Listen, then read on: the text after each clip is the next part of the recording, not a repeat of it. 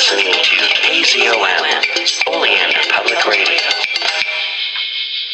Greetings, listeners. It is I, TV Spitzer and Farmer Dave, here once again to talk to you about the Cthulhu mythos, its books, its monsters, its unfortunate human casualties, its timeline in general, and even its tangential bits, like the dreamlands or things of a weird nature that are Lovecraftian leaning. Once more we head into those dark woods, further feeling those malevolent forces upon us. Once again we walk down the lightless stone staircase in the middle of nowhere. You're listening to KZOM. Greetings, listeners. It is I, DB Spitzer, here once again. It is November, and there is no need to scour the floor for some dope-ass horror stories and ghost stories, for we have them here. Let me tell you this. The month of November will be as spooky as October, and I guarantee that December will be spooky as well. The People's Guide to the Cthulhu Mythos, Black Clock Audio Tales, whatever we're called these days. We've got spookiness for you. So, as it gets dark, listen to some spooky stories on your commute, or as you chop vegetables making dinner, or walk your dog before it gets too spookily dookily out. Ooh.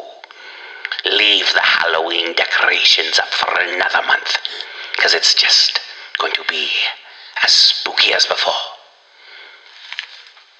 Recording by Alex Lau. The Alchemist by H.P. Lovecraft. High up, crowning the grassy summit of a swelling mound, whose sides are wooded near the base with the gnarled trees of the primeval forest, stands the old chateau of my ancestors. For centuries, its lofty battlements have frowned down upon the wild and rugged countryside about, serving as a home and stronghold for the proud house whose honoured line is older even than the moss-grown castle walls. These ancient turrets, stained by the storms of generation and crumbling under the slow yet mighty pressure of time, formed in the ages of feudalism one of the most dreaded and formidable fortresses in all of France.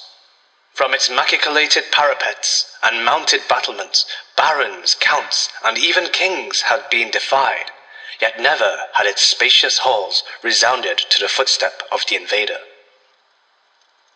But since those glorious years, all is changed.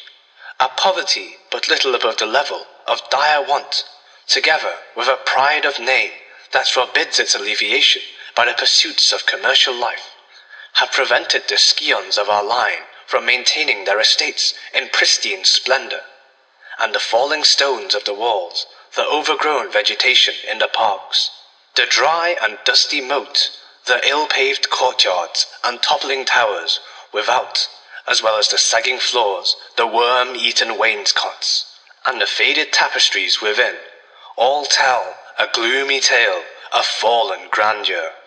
As the ages passed, first one, then another of the four great turrets were left to ruin, until at last but a single tower housed the sadly reduced descendants of the once mighty lords of the estate.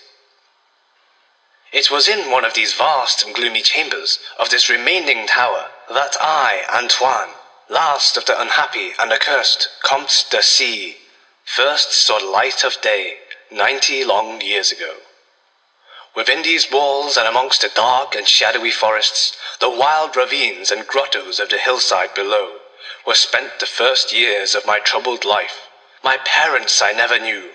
My father had been killed at the age of 32, a month before I was born, by the fall of a stone somehow dislodged from one of the deserted parapets of the castle, and my mother having died at my birth, my care and education devolved solely upon one remaining servitor, an old and trusted man of considerable intelligence, whose name I remember as Pierre. I was an only child, and the lack of companionship which this fact entailed upon me was augmented by the strange care exercised by my aged guardian.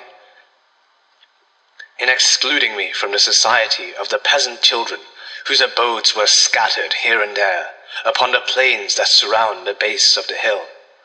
At the time, Pierre said that this restriction was imposed upon me because my noble birth placed me above association with such plebeian company. Now I know that its real object was to keep from my ears the idle tales of the dread curse upon our line, that were nightly told and magnified by the simple tenantry as they conversed in hushed accents in the glow of their cottage hearths. Thus isolated and thrown upon my own resources, I spent the hours of my childhood in poring over the ancient tombs that filled the shadow-haunted library of the chateau, and in roaming without aim or purpose through the perpetual dusk of the spectral wood that clothes the sides of the hill near its foot. It was perhaps an effect of such surroundings that my mind early acquired a shade of melancholy. Those studies and pursuits which partake of the dark and occult in nature most strongly claimed my attention. Of my own race I was permitted to learn singularly little, yet what small knowledge of it I was able to gain seemed to depress me much. Perhaps it was at first only the manifest reluctance of my old preceptor to discuss with me my paternal ancestry that gave rise to the terror which I ever felt at the mention of my great house.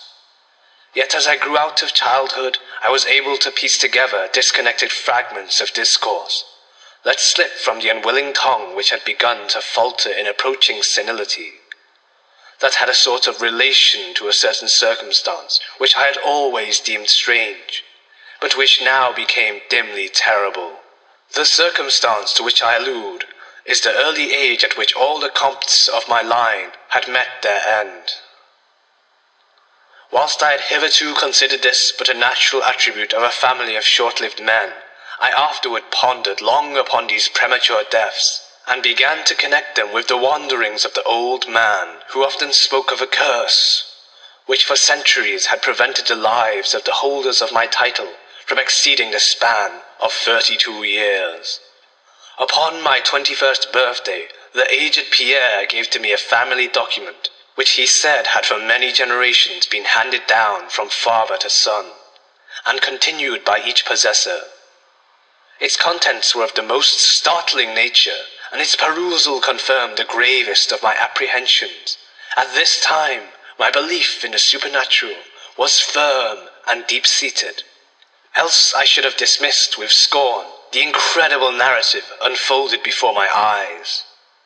The paper carried me back to the days of the 13th century, when the old castle in which I sat had been a feared and impregnable fortress.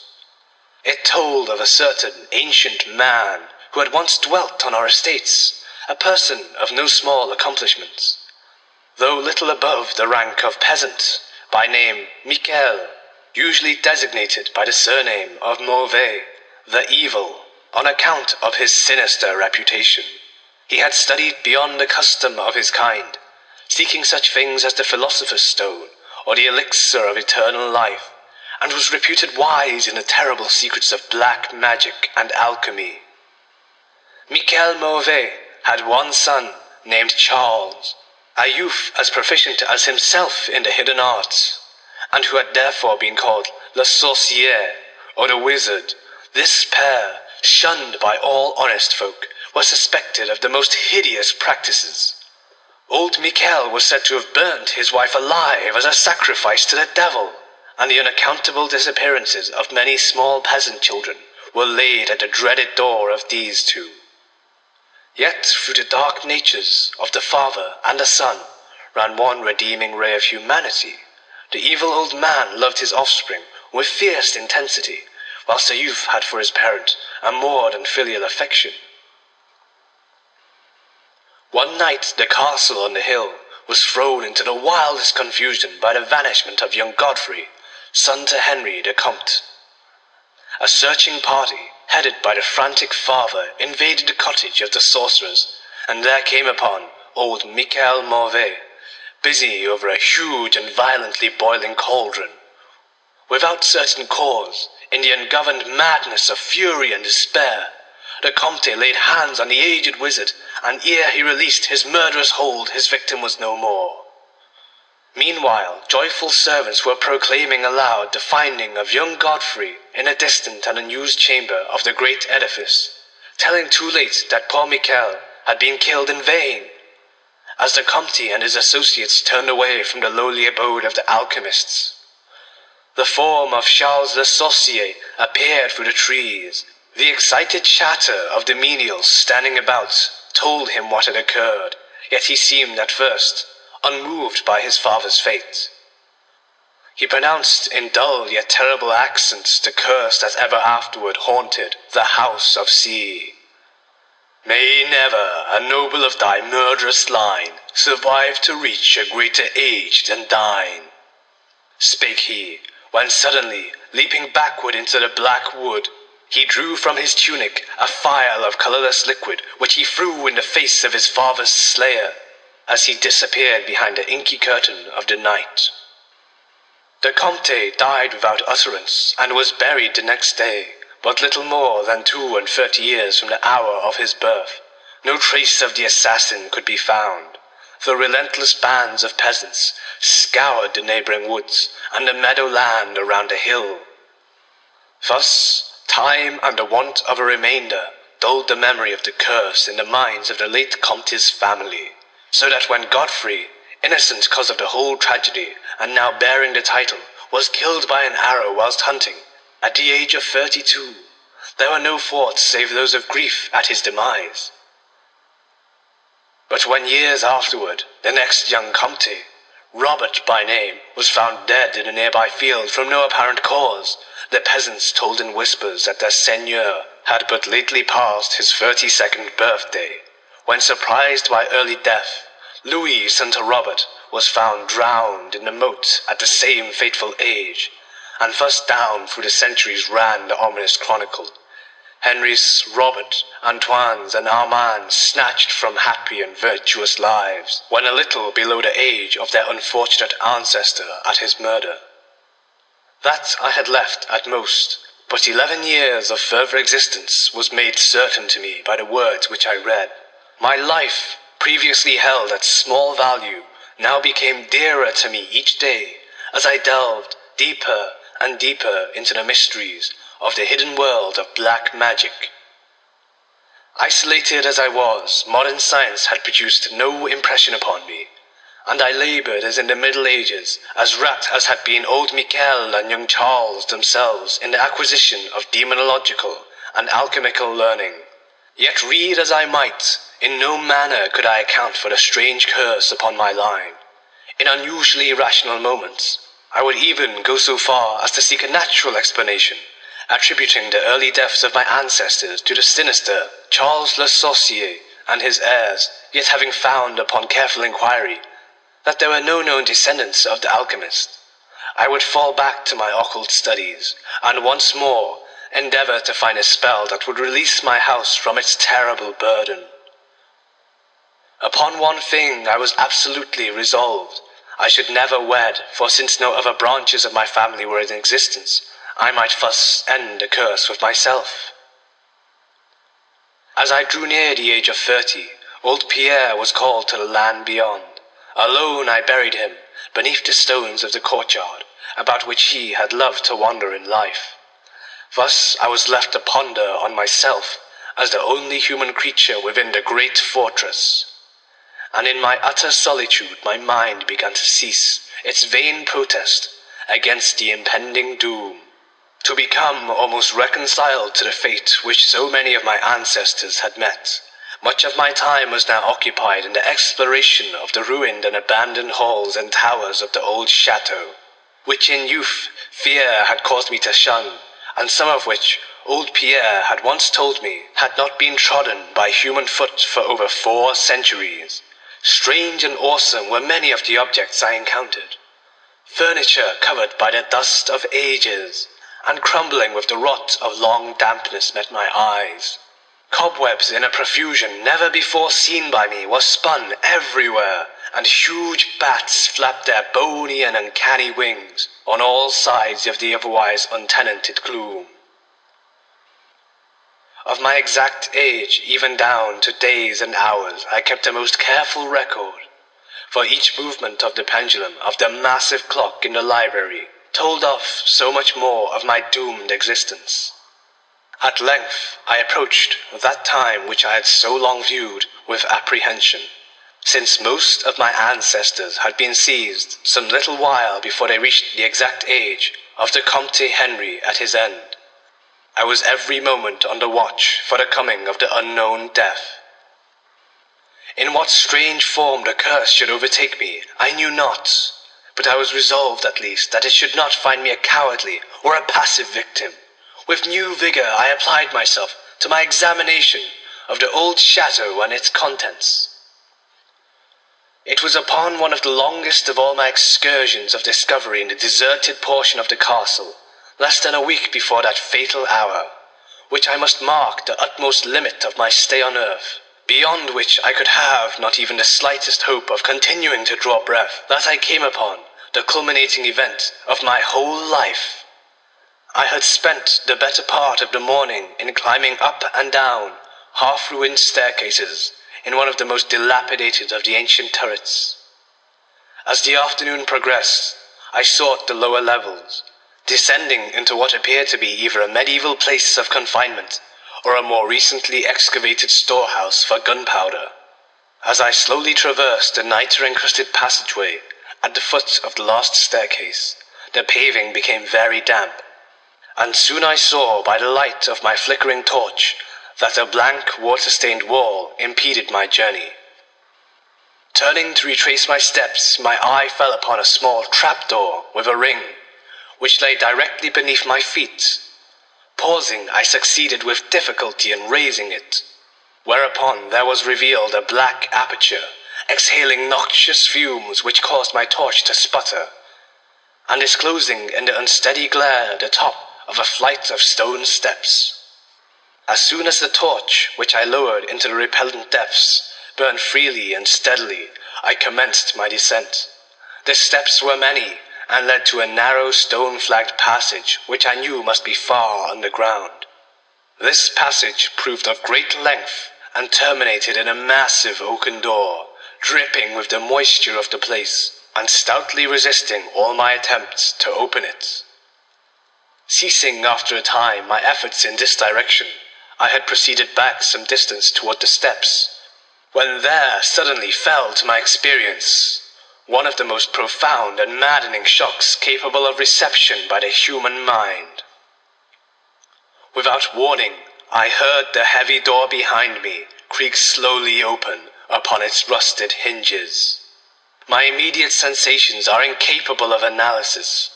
To be confronted in a place as thoroughly deserted as I had deemed the old castle, with evidence of the presence of man or spirit, produced in my brain a horror of the most acute description. When at last I turned and faced the seat of the sound, my eyes must have started from their orbits at the sight that they beheld. There in the ancient Gothic doorway stood a human figure. It was that of a man, clad in a skullcap and a long medieval tunic of dark colour.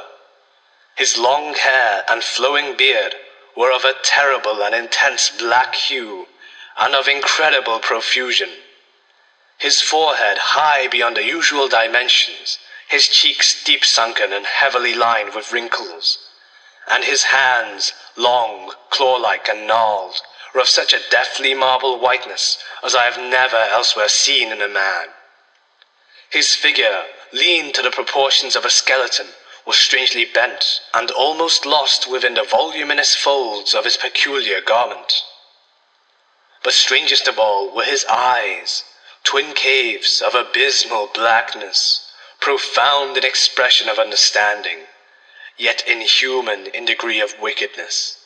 These were now fixed upon me, piercing my soul with their hatred, and rooting me to the spot whereon I stood.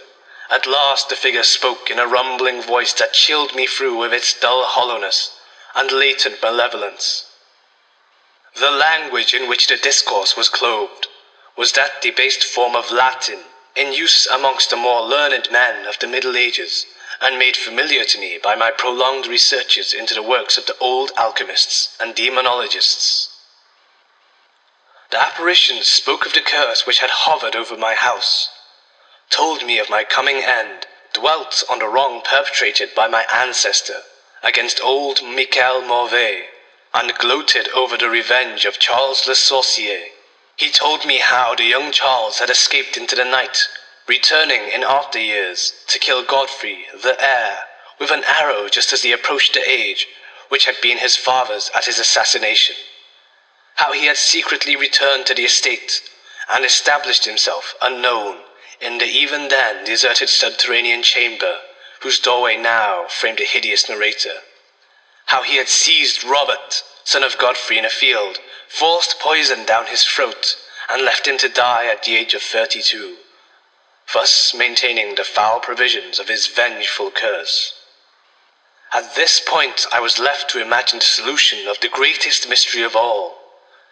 How the curse had been fulfilled since that time when Charles Le Sorcier must in the course of nature have died, for the man digressed into an account of the deep alchemical studies of the two wizards, father and son, speaking most particularly of the researches of Charles Le Sorcier concerning the elixir which should grant to him who partook of it eternal life and youth. His enthusiasm had seemed for the moment to remove from his terrible eyes the hatred that had at first so haunted them. But suddenly the fiendish glare returned, and with a shocking sound like the hissing of a serpent, the stranger raised a glass phial with the evident intent of ending my life, as had Charles Le Sorcier 600 years before ended that of my ancestor. Prompted by some persevering instinct of self-defense, I broke through the spell that had hitherto held me immovable, and flung my now dying torch at the creature who menaced my existence. I heard the phial break harmlessly against the stones of the passage, as the tunic of the strange man caught fire, and lit the horrid scene with a ghastly radiance. The shriek of fright and impotent malice emitted by the would-be assassin proved too much for my already shaken nerves, and I fell prone upon the slimy floor in a total faint. When at last my senses returned, all was frightfully dark, and my mind, remembering what had occurred, shrank from the idea of beholding more. Yet curiosity overmastered all. Who, I asked myself, was this man of evil, and how came he within the castle walls? Why should he seek to avenge the death of poor Michel Mauvais? And how had the curse been carried on through all the long centuries since the time of Charles Le Sorcier?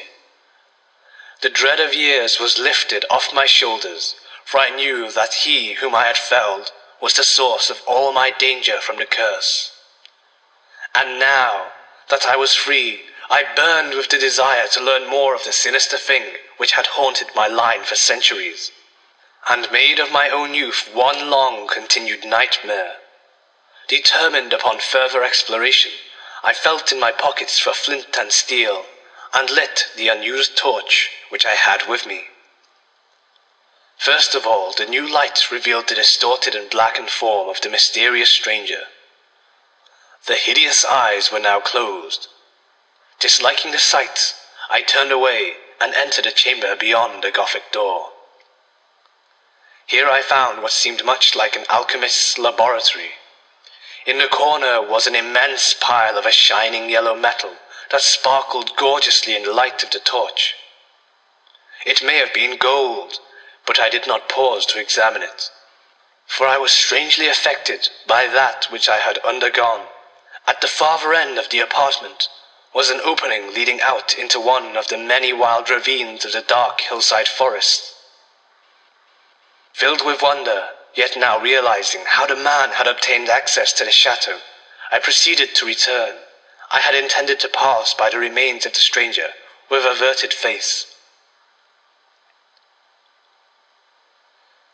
But as I approached the body, I seemed to hear emanating from it a faint sound, as though life were not yet wholly extinct. Aghast, I turned to examine the charred and shriveled figure on the floor. Then, all at once, the horrible eyes blacker even than the seared face in which they were set, opened wide with an expression which I was unable to interpret. The cracked lips tried to frame words which I could not well understand. Once I caught the name of Charles Le Sorcier, and again I fancied that the words years and curse issued from the twisted mouth. Still, I was at a loss to gather the purport of his disconnected speech. At my evident ignorance of his meaning, the pitchy eyes once more flashed malevolently at me, until, helpless as I saw my opponent to be, I trembled as I watched him. Suddenly, the wretch, animated with his last burst of strength, raised his hideous head from the damp and sunken pavement. Then, as I remained paralyzed with fear, he found his voice, and in his dying breath screamed forth those words which have ever afterward haunted my days and my nights. "Fool," he shrieked, "can you not guess my secret? Have you no brain whereby you may recognize the will which has through 6 long centuries fulfilled the dreadful curse upon your house? Have I not told you of the great elixir of eternal life? Know you not how the secret of alchemy was solved? I tell you, it is I, that have lived for 600 years to maintain my revenge, for I am Charles Le Sorcier." End of The Alchemist. Recording by Alex Lau. Manchester, 2012. Thank you everyone for listening to People's Guide to the Cthulhu Mythos. Check out the show at pgttcm.com. Check out the show notes on your listening device, on your smart device, on your laptop, or however you're checking this show out. Follow the show notes to check out the people who have been on the show as guests, find out what the books they're working on, or art projects, or movies. And of course, check out the sponsors. Support the people who support us. Find cool stuff from those folks over at Psychedelic Water.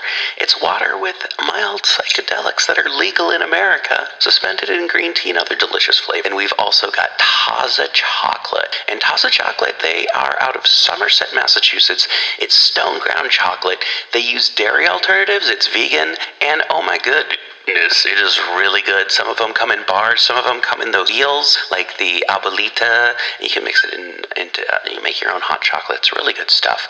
You can eat it by itself. And that's Taza. That's in the show notes.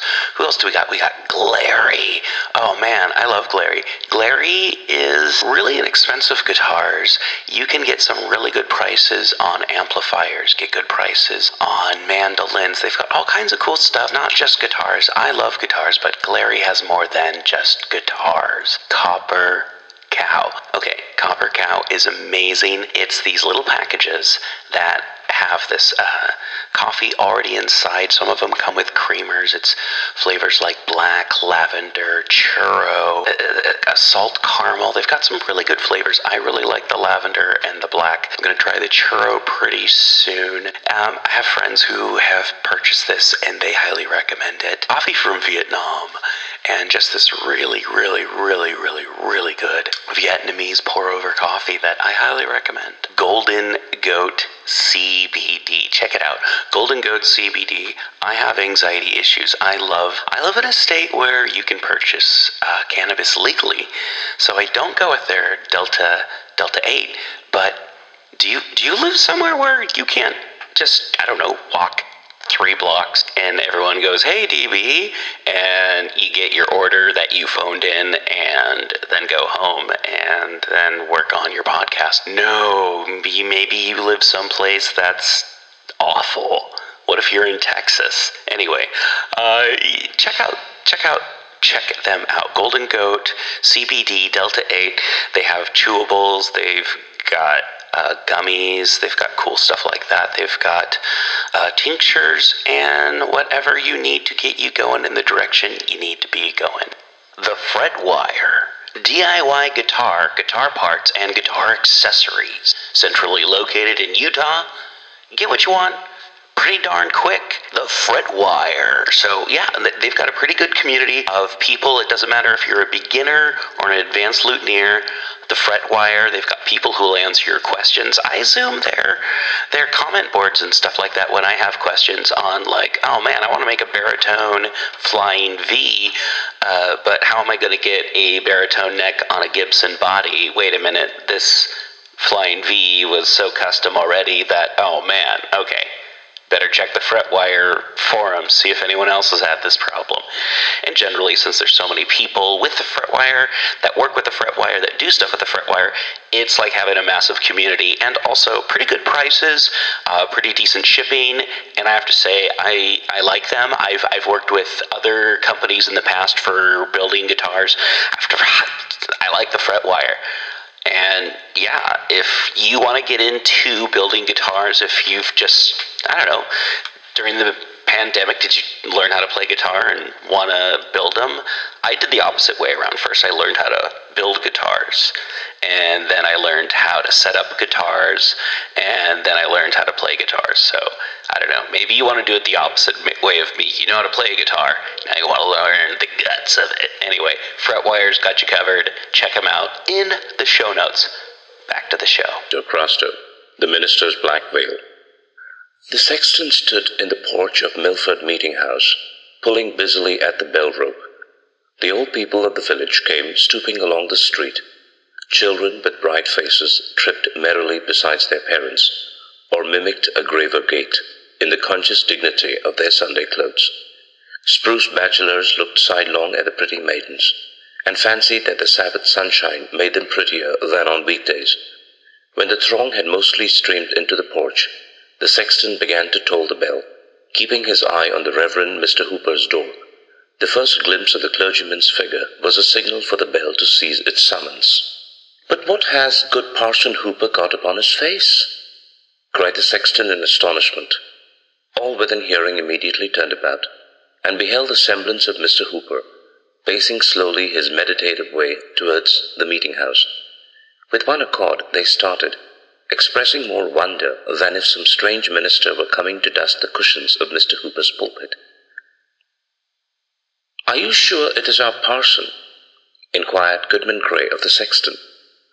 "Of a certainty it is good Mr. Hooper," replied the sexton. "He was to have exchanged pulpits with Parson Shute of Westbury, but Parson Shute sent to excuse himself yesterday, being to preach a funeral sermon. The cause of so much amazement may appear sufficiently slight. Mr. Hooper, a gentlemanly parson of about 30, though still a bachelor, was dressed with due clerical neatness, as if a careful wife had starched his band and brushed the weekly dust from his Sunday's garb. There was but one thing remarkable in his appearance. Swathed about his forehead, and hanging down over his face, so low as to be shaken by his breath, Mr. Hooper had on a black veil. On a nearer view it seemed to consist of 2 folds of crape, which entirely concealed his features, except the mouth and chin, but probably did not intercept his sight, further than to give a darkened aspect to all living and inanimate things. With this gloomy shape before him, good Mr. Hooper walked onward, at a slow and quiet pace, stooping somewhat and looking on the ground, as is customary with abstracted men, yet nodding kindly to those of his parishioners who still waited on the meeting-house steps, but so wonder-struck were they that his greeting hardly met with a return. "I can't really feel as if good Mr. Hooper's face was behind that piece of crape," said the sexton. "I don't like it," muttered an old woman, as she hobbled into the meeting-house. "He has changed himself into something awful, only by hiding his face." "Our parson has gone mad," cried Goodman Gray, following him across the threshold. A rumor of some unaccountable phenomenon had preceded Mr. Hooper into the meeting-house, and set all the congregation astir. Few could refrain from twisting their heads towards the door. Many stood upright and turned directly about, while several little boys clambered upon the seats and came down again with a terrible racket. There was a general bustle, a rustling of women's gowns and shuffling of the men's feet, greatly at variance with that hushed repose which should attend the entrance of the minister. But Mr. Hooper appeared not to notice the perturbation of his people. He entered with an almost noiseless step, bent his head mildly to the pews on each side, and bowed as he passed his old parishioner, a white-haired great-grandsire, who occupied an armchair in the center of the aisle. It was strange to observe how slowly this venerable man became conscious of something singular in the appearance of his pastor. He seemed not fully to partake of the prevailing wonder till Mr. Hooper had ascended the stairs and showed himself in the pulpit, face to face with his congregation, except for the black veil. The mysterious emblem was never once withdrawn. It shook with his measured breath as he gave out the psalm.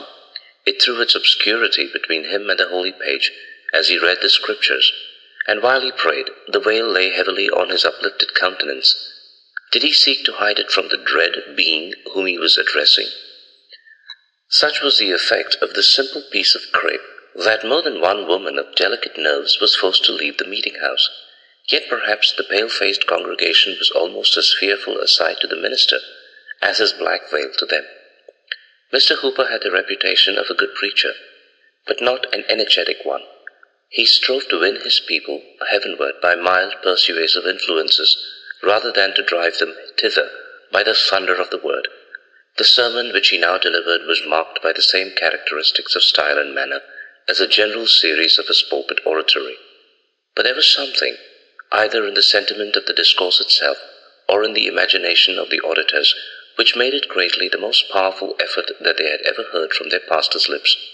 It was tinged rather more darkly than usual with the gentle gloom of Mr. Hooper's temperament. The subject had reference to secret sin, and those sad mysteries which we hide from our nearest and dearest, and would fain conceal from our own consciousness, even forgetting that the Omniscient can detect them. A subtle power was breathed into his words. Each member of the congregation, the most innocent girl, and the man of hardened breast, felt as if the preacher had crept upon them, behind his awful veil, and discovered their hoarded iniquity of deed or thought.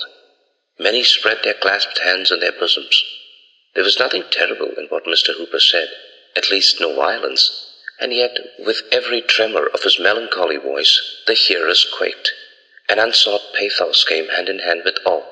So sensible were the audience of some unwonted attribute in their minister that they longed for a breath of wind to blow aside the veil, almost believing that a stranger's visage would be discovered, though the form, gesture, and voice were those of Mr. Hooper.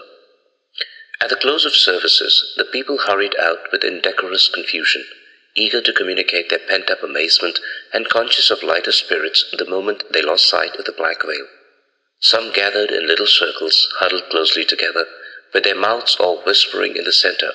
Some went homeward alone, wrapped in silent meditation. Some talked loudly, and profaned the Sabbath day with ostentatious laughter. A few shook their sagacious heads, intimating that they could penetrate the mystery, while one or two affirmed that there was no mystery at all, but only that Mr. Hooper's eyes were so weakened by the midnight lamp as to require a shade. After a brief interval, forth came good Mr. Hooper, also in the rear of his flock. Turning his veiled face from one group to another, he paid due reverence to the hoary heads, saluted the middle-aged with kind dignity as their friend and spiritual guide, greeted the young with mingled authority and love, and laid his hands on the little children's heads to bless them. Such was always his custom on the Sabbath day. Strange and bewildered looks repaid him for his courtesy. None, as on former occasions, aspired to the honor of walking by their pastor's side. Old Squire Saunders, doubtless by an accidental lapse of memory, neglected to invite Mr. Hooper to his table, where the good clergyman had been wont to bless the food almost every Sunday since his settlement. He returned, therefore, to the parsonage, and at the moment of closing the door was observed to look back upon the people, all of whom had their eyes fixed upon the minister. A sad smile gleamed faintly from beneath the black veil, and flickered about his mouth, glimmering as he disappeared. "How strange," said a lady, "that a simple black veil, such as any woman might wear on her bonnet, should become such a terrible thing on Mr. Hooper's face." "Something must surely be amiss with Mr. Hooper's intellects," observed her husband, the physician of the village. "But the strangest part of the affair is the effect of this vagary, even on a sober-minded man like myself. The black veil, though it covers only our pastor's face, throws its influence over his whole person, and makes him ghost-like from head to foot. Do you not feel it so?" "Truly do I," replied the lady, "and I would not be alone with him for the world. I wonder he is not afraid to be alone with himself." "Men sometimes are so," said her husband. The afternoon service was attended with similar circumstances. At its conclusion, the bell tolled for the funeral of a young lady. The relatives and friends were assembled in the house, and the more distant acquaintances stood about the door, speaking of the good qualities of the deceased, when their talk was interrupted by the appearance of Mr. Hooper, still covered with his black veil. It was now an appropriate emblem. The clergyman stepped into the room where the corpse was laid, and bent over the coffin to take a last farewell of his deceased parishioner. As he stooped, the veil hung straight down from his forehead, so that if her eyelids had not been closed forever, the dead maiden might have seen his face. Could Mr. Hooper be fearful of her glance that he so hastily caught back the black veil? A person who watched the interview between the dead and living scrupled not to affirm that at the instant when the clergyman's features were disclosed, the corpse had slightly shuddered, rustling the shroud and muslin cap, though the countenance retained the composure of death. A superstitious old woman was the only witness of this prodigy. From the coffin, Mr. Hooper passed into the chamber of the mourners, and thence to the head of the staircase, to make the funeral prayer. It was a tender and heart-dissolving prayer, full of sorrow, yet so imbued with celestial hope that the music of a heavenly harp, swept by the fingers of the dead, seemed faintly to be heard among the saddest accents of the minister. The people trembled, though they but darkly understood him when he prayed that they and himself and all of mortal race might be ready, as he trusted this young maiden had been, for the dreadful hour that should snatch the veil from their faces.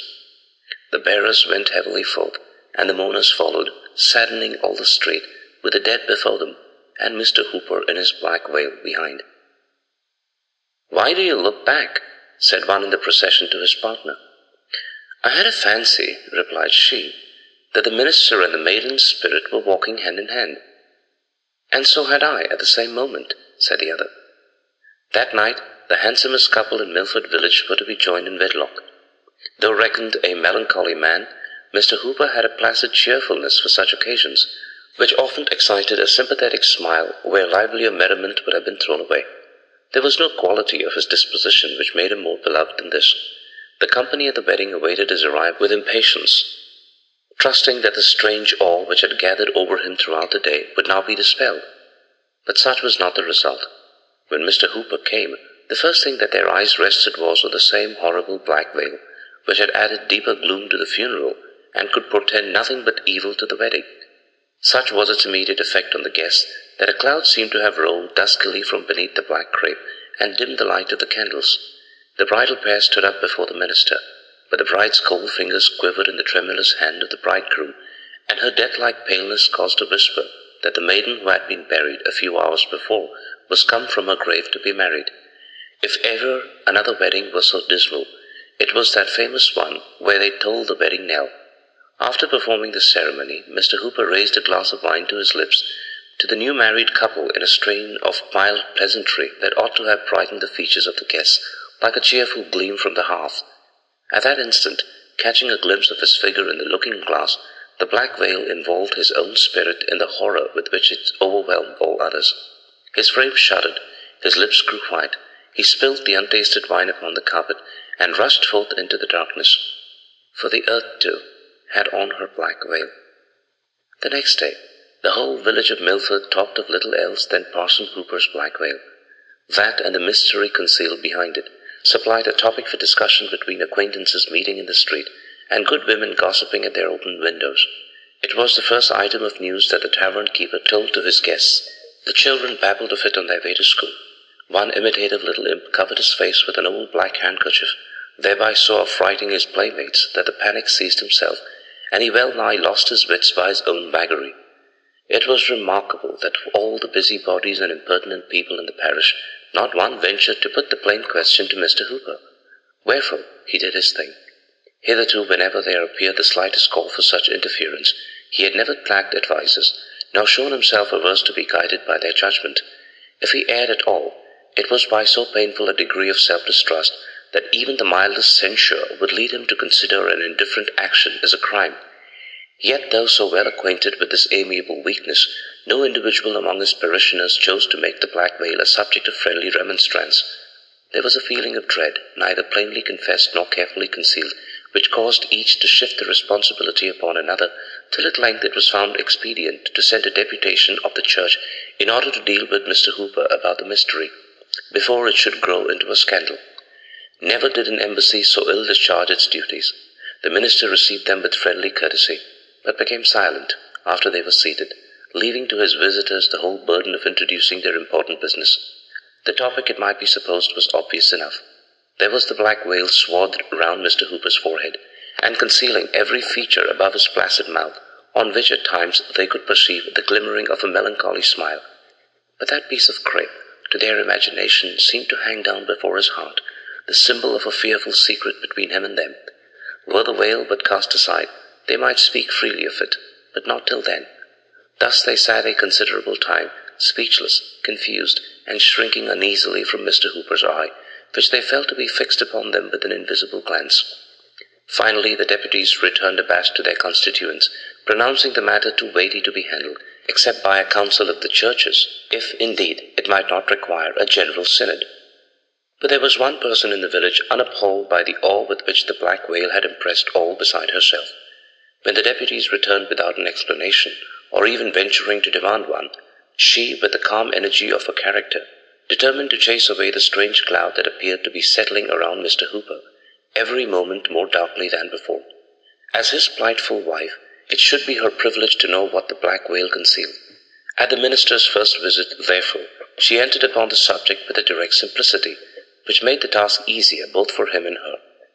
After he had seated himself, she fixed her eyes steadfastly upon the veil, but could discern nothing of the dreadful gloom that had so overawed the multitude. It was but a double fold of crape, hanging down from his forehead to his mouth, and slightly stirring with his breath. "No," she said aloud and smiling, "there is nothing terrible in this piece of crape, except that it hides a face, which I am always glad to look upon. Come, good sir, let the sun shine from behind the cloud.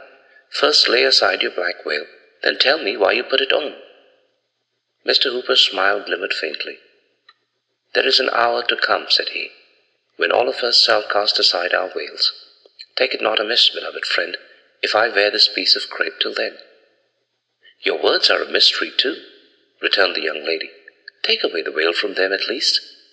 "Elizabeth, I will," said he, "so far as my vow may suffer me. Know, then, this veil is a type and a symbol, and I am bound to wear it ever, both in light and darkness, in solitude, and before the gaze of multitudes, and as with strangers, so with my familiar friends.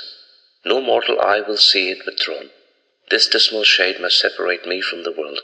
Even you, Elizabeth, can never come behind it." "What grievous affliction hath befallen you," she earnestly inquired, "that you should thus darken your eyes forever?" "If it be a sign of mourning," replied Mr. Hooper, "I, perhaps, like most other mortals, have sorrows dark enough to be typified by a black veil." "But what if the world will not believe that it is the type of an innocent sorrow?" urged Elizabeth. "Beloved and respected as you are, there may be whispers that you hide your face under the consciousness of secret sin. For the sake of your holy office, do away this scandal." The color rose into her cheeks as she intimated the nature of the rumors that were already abroad in the village. But Mr. Hooper's mildness did not forsake him. He even smiled again, that same sad smile, which always appeared like a faint glimmering of light, proceeding from the obscurity beneath the veil. "If I hide my face for sorrow, there is cause enough," he merely replied, "and if I cover it for secret sin, what mortal might not do the same?" And with this gentle but unconquerable obstinacy did he resist all her entreaties. At length Elizabeth sat silent.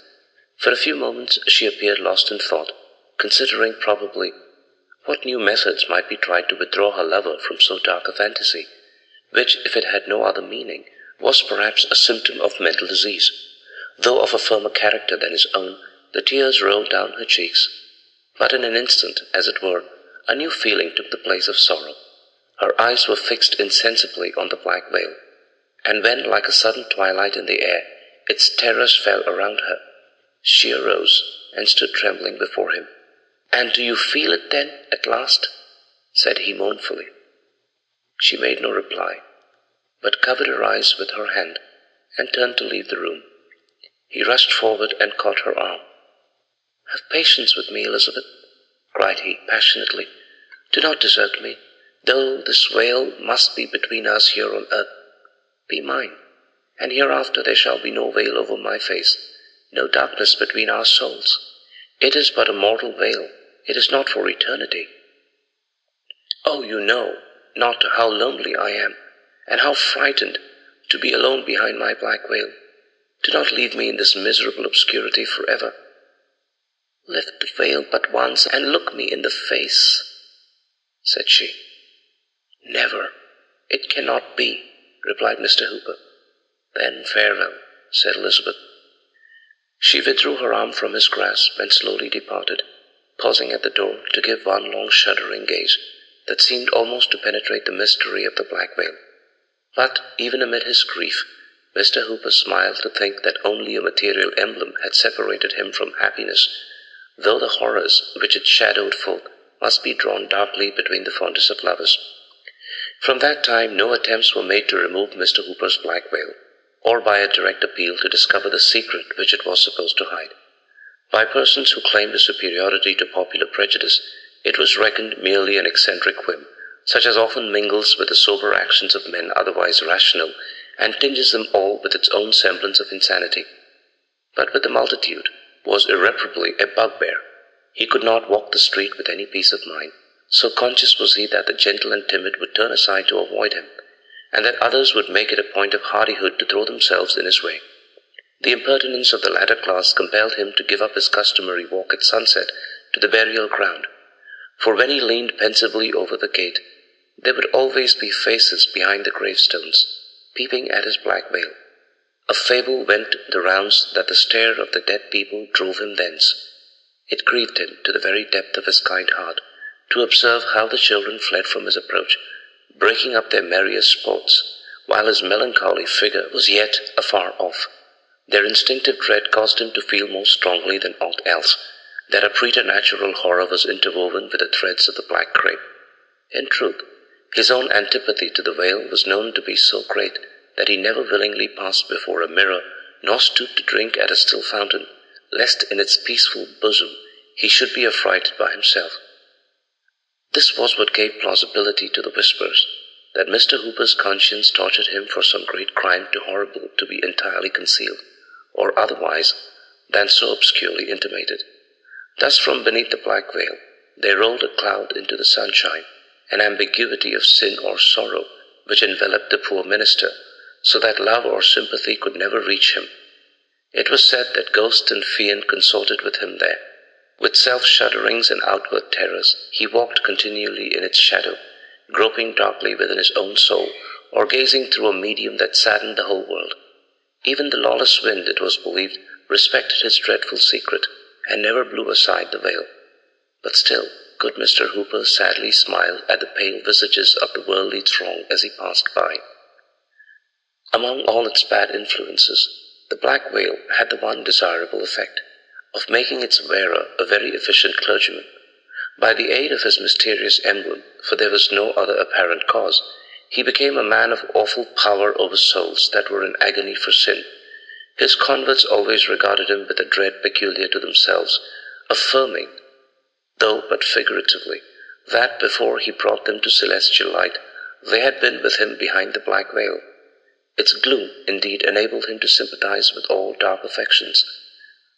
Dying sinners cried aloud for Mr. Hooper, and would not yield their breath till he appeared, though ever as he stooped to whisper consolation, they shuddered at the veiled face so near their own. Such were the terrors of the black veil. Even when death had bared his visage, strangers came long distances to attend service at his church, with a mere idle purpose of gazing at his figure, because it was forbidden them to behold his face. But many were made to quake ere they departed. Once during Governor Belcher's administration, Mr. Hooper was appointed to preach the election sermon. Covered with his black veil, he stood before the chief magistrate, the council, and the representatives, and wrought so deep an impression that the legislative measures of that year were characterized by all the gloom and piety of our earlier ancestral sway. In this manner Mr. Hooper spent a long life, irreproachable in outward act, yet shrouded in dismal suspicions, kind and loving, though unloved, and dimly feared, a man apart from men, shunned in their health and joy, but ever summoned to their aid in mortal anguish. As years wore on, shedding their snows above his sable veil, he acquired a name throughout the New England churches, and they called him Father Hooper. Nearly all his parishioners who were of mature age when he was settled had been borne away by many a funeral. He had one congregation in the church, and a more crowded one in the churchyard, and having wrought so late into the evening, and done his work so well, it was now good Father Hooper's turn to rest. Several persons were visible by the shaded candlelight in the deck chamber of the old clergyman.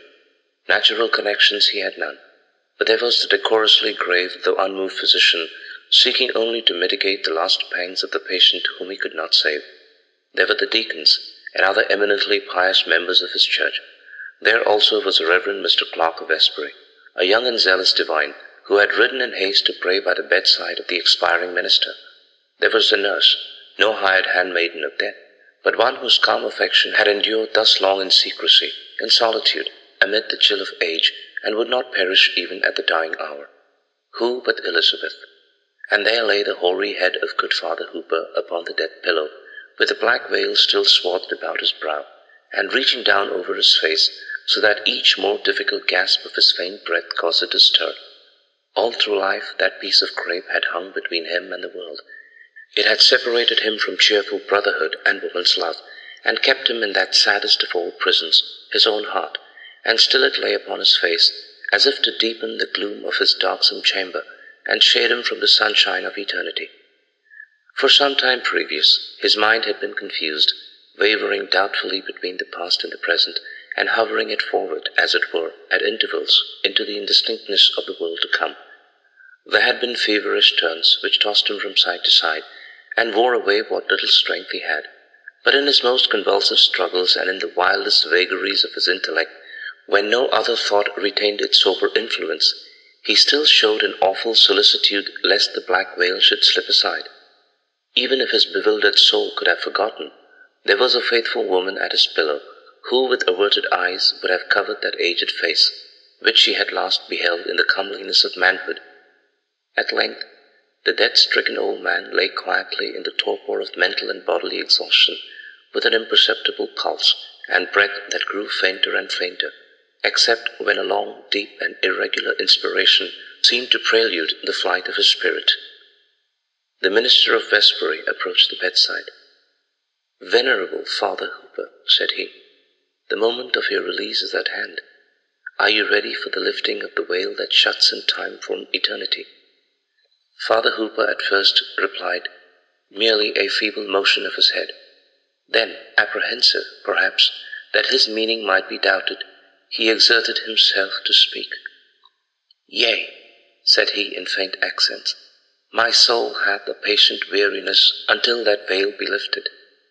"And is it fitting," resumed the Reverend Mr. Clark, "that a man so given to prayer, of such a blameless example, holy in deed and thought, so far a moral judgment may pronounce, is it fitting that a father in the church should leave a shadow on his memory that may seem to blacken a life so pure?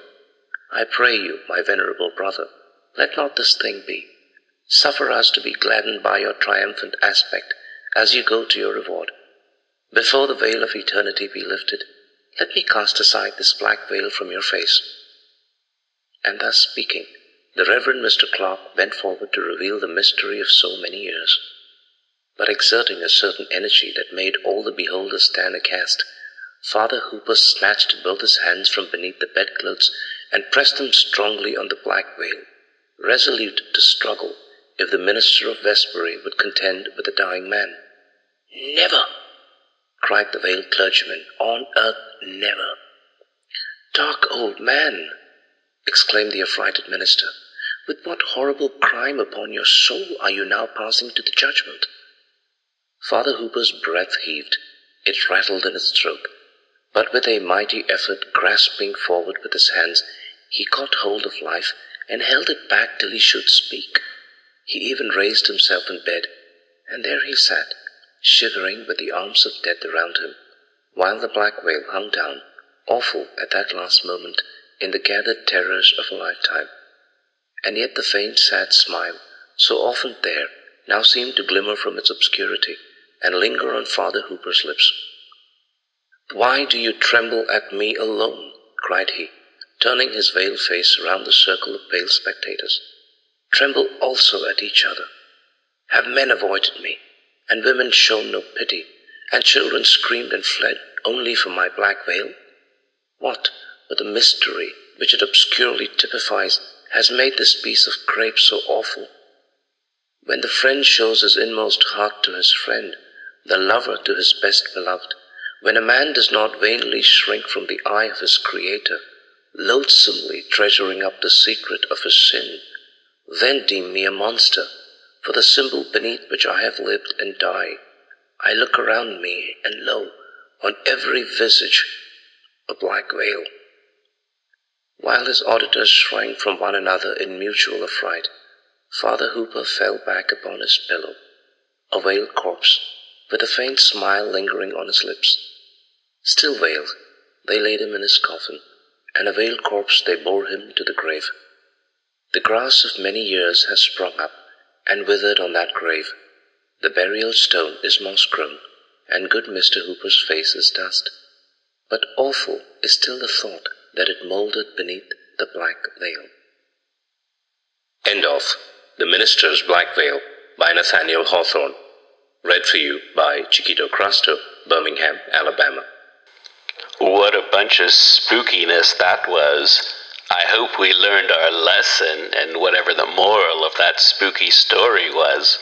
Or we just got spooked. Anyway, hey everyone, I hope you're having a good time. I hope you're having fun enjoying these spooky stories. I'm trying to keep the music to the minimum because someone said, hey, it's too loud and it's distracting from the spookiness. And I said, hey, I'm not that great at creating atmosphere for spookiness, unless it's like an RPG or a haunted house. Anyway, so thanks everyone for listening to People's Guide to the Cthulhu Mythos. I have been your host, DB. Join us weekly when Farmer Dave and I get more into the Cthulhu Mythos and less about spooky stories. And we have special guests like Ken Hite, Scott Glancy. In the past, we had Rodney Anonymous of the Dead Milkmen, with all kinds of various writers, game designers, artists, musicians, you name it, we've had them on. And yeah, thank you so much for listening.